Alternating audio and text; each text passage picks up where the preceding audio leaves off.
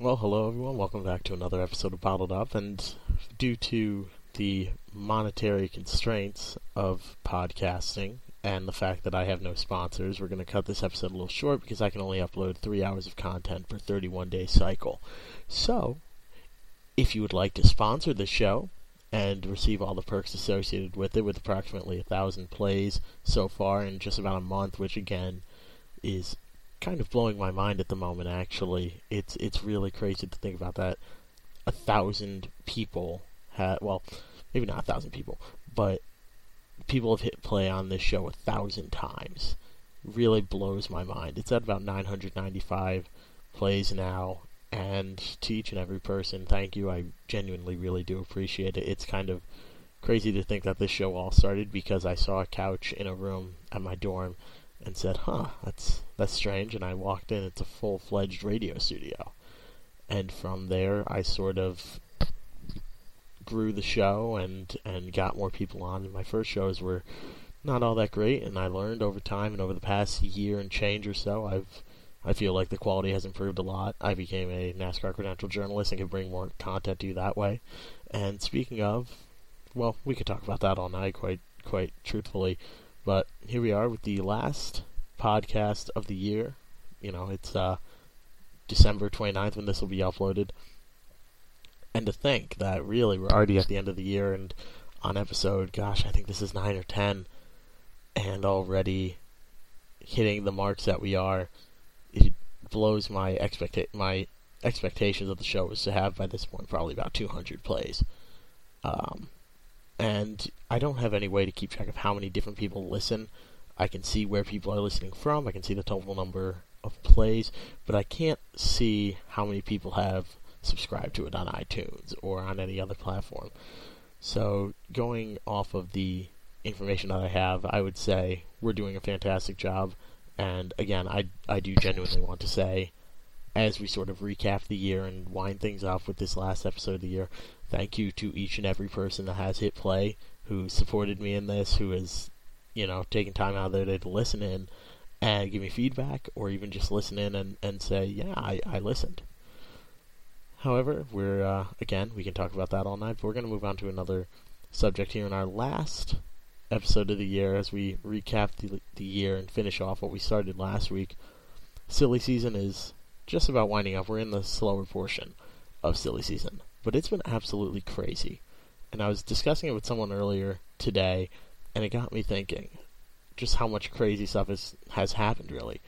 AJ Allmendinger has moved out of the 47 car and up to the booth. He will be replaced by Ryan Preece, which is notable because, fact check me on this, but I'm fairly certain in his last 7 starts, he's averaged near a first place finish. Or maybe that was 2016, but there was a stretch of his career where for about 5 to 7 races, he averaged a first place finish. Ryan Preece did, and that is just incredible to think about. You could put him in a race car, and statistically speaking, he should win that race. No matter where it is. He won at New Hampshire, he won at every different kind of track you can think of. And so now he'll be up in the 47, and that's mostly notable because that's a Chevy team. So, you can wonder, did Chevy put money in to try and get him away out of a Toyota to get better drivers into Chevy cars? Not that they didn't have good drivers, but because really they were struggling, and I don't think that's really up for debate, and I could be wrong. But Chevy did not have a typical Chevy performance in the year of 2018. They won the Daytona 500 with their new body style, and everyone was really excited. I was really excited. I try to be unbiased in my reporting, but in a personal podcast that I run, I feel like I have a little more wiggle room in saying my opinion. So personally, I grew up a Jeff Gordon fan. I've always been a fan of Chevys. I drive a Chevy personally. Most of my family drives Chevys. We've always just grown up around GM products. And so when I see them in NASCAR, I kind of pull for them a bit. But they did not have a great showing. And it was most likely due to going to a new body style and the challenges that are associated with that. And I'm sure we're going to see those growing pains in Ford next year when they switch over to the Mustang. That's going to be very interesting to see. They're the defending champions, and they're going over to the Mustang body style. How well will that work for them? I really don't know, but I'm very interested to see.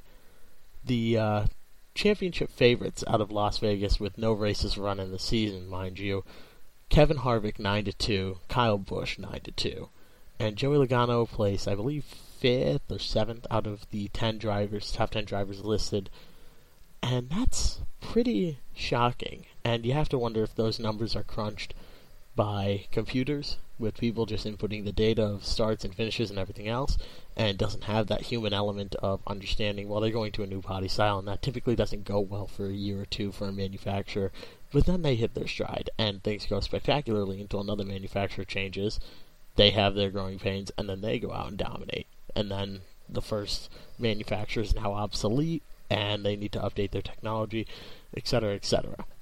Chevy moving over to the Camaro worked well. They win the Daytona 500 in Austin Dillon. However, they very nearly lost it to a Ford. Eric Almirola I won't say got dumped, but, took a hard hit in the end there and got turned around and lost his position. So, again, going back to Ryan Preece, he'll be in the 47, driving for Chevy now, and that could be a spectacular move, and brings up the question of if Chevy is working behind the scenes, and I would love to get someone on the show from Chevy, a representative of theirs, to talk about this, or a Chevy driver of some sort. However, also in silly season, with the 47 Allmendinger out, he's going up to NBC, and Ryan Preece is taking his spot. Another person going up to a booth, but for Fox this time, is Jamie McMurray. He's out of the one car, was offered a ride for the Daytona 500, which he has not accepted or declined yet, although rumor is that he's going to go over and race for them, a third Chip Ganassi car, but that's speculation, and that's, I say it every week, I try to stay away from just pure speculation. However, I feel like we can talk about it a bit with silly season. And speaking of pure speculation, there is another car open, and that's the 41 over at Stewart-Haas. Who is going to take that seat? The rumor is it's going to be Daniel Suarez with Eris backing him. And as likely as that seems, there's still a part of me that is expecting something else to happen. Daniel Suarez is a fantastic driver, and he's got the money behind him with Eris. But is he the type of driver that Stewart-Haas is going to take? And I don't mean that in any negative way, dissing him as a driver, but would he fit in at Stewart-Haas with his driving style of almost, I don't want to say he intends to ride the back, but he's not very aggressive. The only instance that comes to mind of Daniel Suarez being assertive and dominant was at Pocono when he was racing against his teammate Kyle Busch, and he ended up losing the spot. Whether he gave it to Kyle or whatnot is up for debate. However, you don't really see him as assertive and dominant, but when you say assertive and dominant in NASCAR, the guys that come to mind: Jimmy Johnson, Martin Truex Jr., Kevin Harvick, and Clint Bowyer. Well, half of those guys are racing for Stewart-Haas, and Eric Almirola has shown he's not going to take any more from anyone, really. He went out, and he was so close to winning so many races. Dover, the first Daytona, he almost won the Daytona 500, and he ended up getting his win at Dega.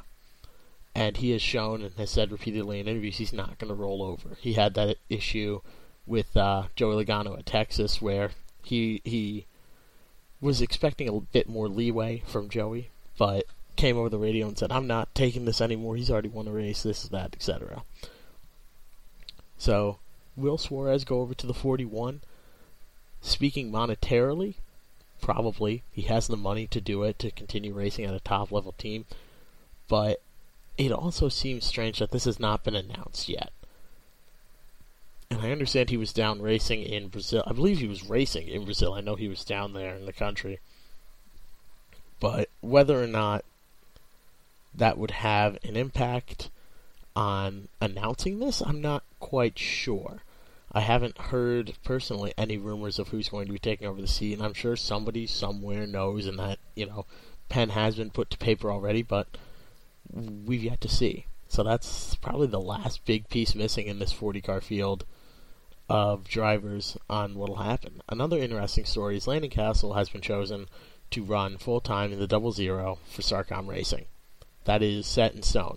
However, if you recall, there was a second car for Sarcom that ran most of the races. The exception, Indy, they did not run a second car. They were actually, speaking to Derek Cope, I didn't record the conversation, but speaking with him personally, he informed me that other teams had paid him, not him personally, but had paid the team to not field a second car so that they could each get a higher finishing position, one spot higher than they would have. And I thought that was extremely interesting, and that's really a conversation I would like to have with Mr. Cope when I get him on the show again, should that happen, should we be lucky enough to get him on again. But that was one of the first times I'd ever heard of that happening, and I guess I don't talk to the underfunded teams enough. As much love as I try to get them, it's probably not enough work being done to get drivers from those teams on the show, and it's always incredible talking to them, because if you were to put, let's say we go back to the 90s and early 2000s and we get IROC races, International Race of Champions, same car, same setup, same everything. The driver jumps in, and the best driver at that track will win the race. Everyone runs the same equipment. And if you put Landon Cassill versus Jimmy Johnson, well, that'd be a great race to watch. You know, probably Jimmy Johnson with his experience and skill, he would pull away. But what if you were to put Alex Bowman versus Landon Cassill? Both were test drivers. Landon Cassill, and most people don't know this, was a test driver for Hendricks. And he's got quite a bit of skill, and I don't want to sit here and I could easily spend the entire time just talking about how great I think Landon Cassill is and everything else. However, if you were to put these guys in cars side by side, identical everything, and just sit down and prove who's the better driver, it would be quite a show. And people have talked about that for an all-star race format, for like the all-star race, to have these guys run similar or identical cars, and the only thing that changes is the sponsor on each car, what the car's wrapped with. But again, that's a whole other conversation for a whole other week. So you have that second car open for Sarcom. I believe I know they have purchased the charter for one car, but that second charter is still up in the air. And if I recall correctly from the beginning of the season, they had a 3-year lease on that charter, and I could be wrong. However, I'm fairly certain that there was talk earlier of Sarcom Racing still having that second charter, and whether they will use that car for people. Greg Galding he already has a full-time ride. I believe in the Xfinity Series, off the top of my head, if I'm correct. So guys like Joey Gase, guys like JJ Yaley, the ones that will come in, purchase a ride for the week, pay the X $100,000, to run a race at Daytona, whatever, and whether that car will be for them, whether it'll be run by their sort of backup driver, former ARCA driver, Kyle Weatherman, is up for debate as well. However, the only driver they have locked in full and have committed this during silly season is Landon Cassill. And TriStar Motorsports, I am not sure on any announcements they've made. They had 2 drivers, Corey LaJoie and Cole Witt. Corey LaJoie was the one that endured the most mechanical problems throughout the season. And I'll tell you what, you want a driver who has worked his way up from the bottom, has not had a cent paid for them that they didn't earn, and hasn't been put in a race car that they didn't drive their hearts out for. That's Corey LaJoie. And he's won in K&N. He's just a fantastic driver all around. I would consider him a personal friend, so that's why I know so much about him off the top of my head. But that guy is really incredible in his ability to get deals done, and it's shocking how far his talent alone gets him without the wallet to back it up. He will be running the 32 next year, taking over Matt DiBenedetto's spot. Matt DiBenedetto has moved from the 32 to the 95. He'll be running a Toyota now with Levine Family Racing. So, sponsored by Procore, and I believe there's a flight company as well, but they might have stuck with Kasey Kahne. Kasey Kahne has retired, as I'm sure everyone listening to this knows. Kasey Kahne has retired. He'll be doing dirt car racing, and his teammate is sponsored by Napa. He's sponsored by, I believe it was Procore, and he's doing dirt track racing now, sprint cars, and that was due to his health issues and not being able to be behind the wheel of those cars for 4 hours. And quite frankly, I don't blame him. I once raced 30 laps in the Rusty Wallace driving experience in a super late model, and after 30 laps I got out soaked in sweat. If you can imagine, and that was a half-mile track, if you can imagine driving a 1-mile track at 200 miles an hour, well, maybe not 200, 180 miles an hour, and doing that for 3 hours, you'd be probably pretty dead. I saw the number that always jumps out at me whenever I talk about this is that they lose 10 pounds per race just from the amount of work going in, sweating and everything else. And whether that's still true or not, whether there's an updated statistic, I'm not sure of, but you really can't blame the guy. So now he's moving over to, sprint cars, dirt racing, where it's open cockpit, so it's a little easier on the drivers, and they do heat races and feature races that are much shorter. So all the best to Kasey Kahne.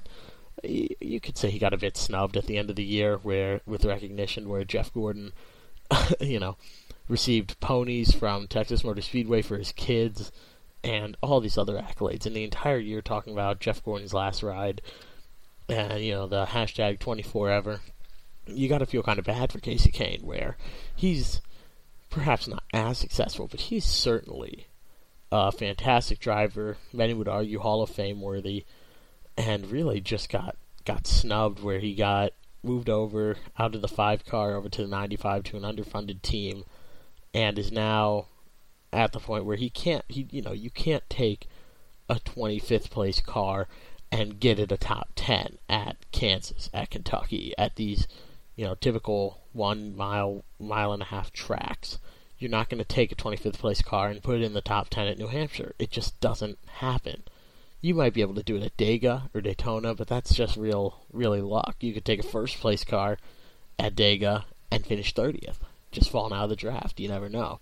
However, regardless of all this, we do want to wish Kasey Kahne the best in his future endeavors. And going back to what we were just discussing with Corey LaJoie, absolutely fantastic driver. He'll be racing in the 32 car, and there's a whole story that I highly encourage you to read of an article of the team owner. Essentially, he got his son was racing against Corey, and they raced and wrecked near the end of the race at New Hampshire. I believe it was 2 or 3 to go in the K&N series, and the current team owner of Go Fast Racing, walked over to Randy LaJoie, Corey's dad, and said, "Your son will never drive anything that I own."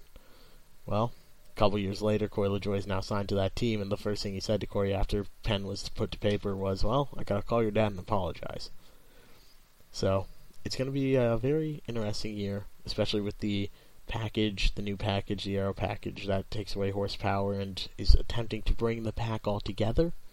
It's going to be quite interesting to watch, and for more information on that, I highly encourage you to listen to last week's episode, where we covered similar topics of looking at the year in review.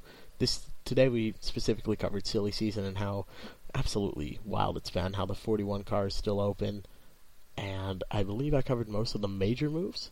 If I'm wrong, tweet at me, at Bottled Up Radio on Twitter. Follow the page on Facebook, Bottled Up on Wiley Radio.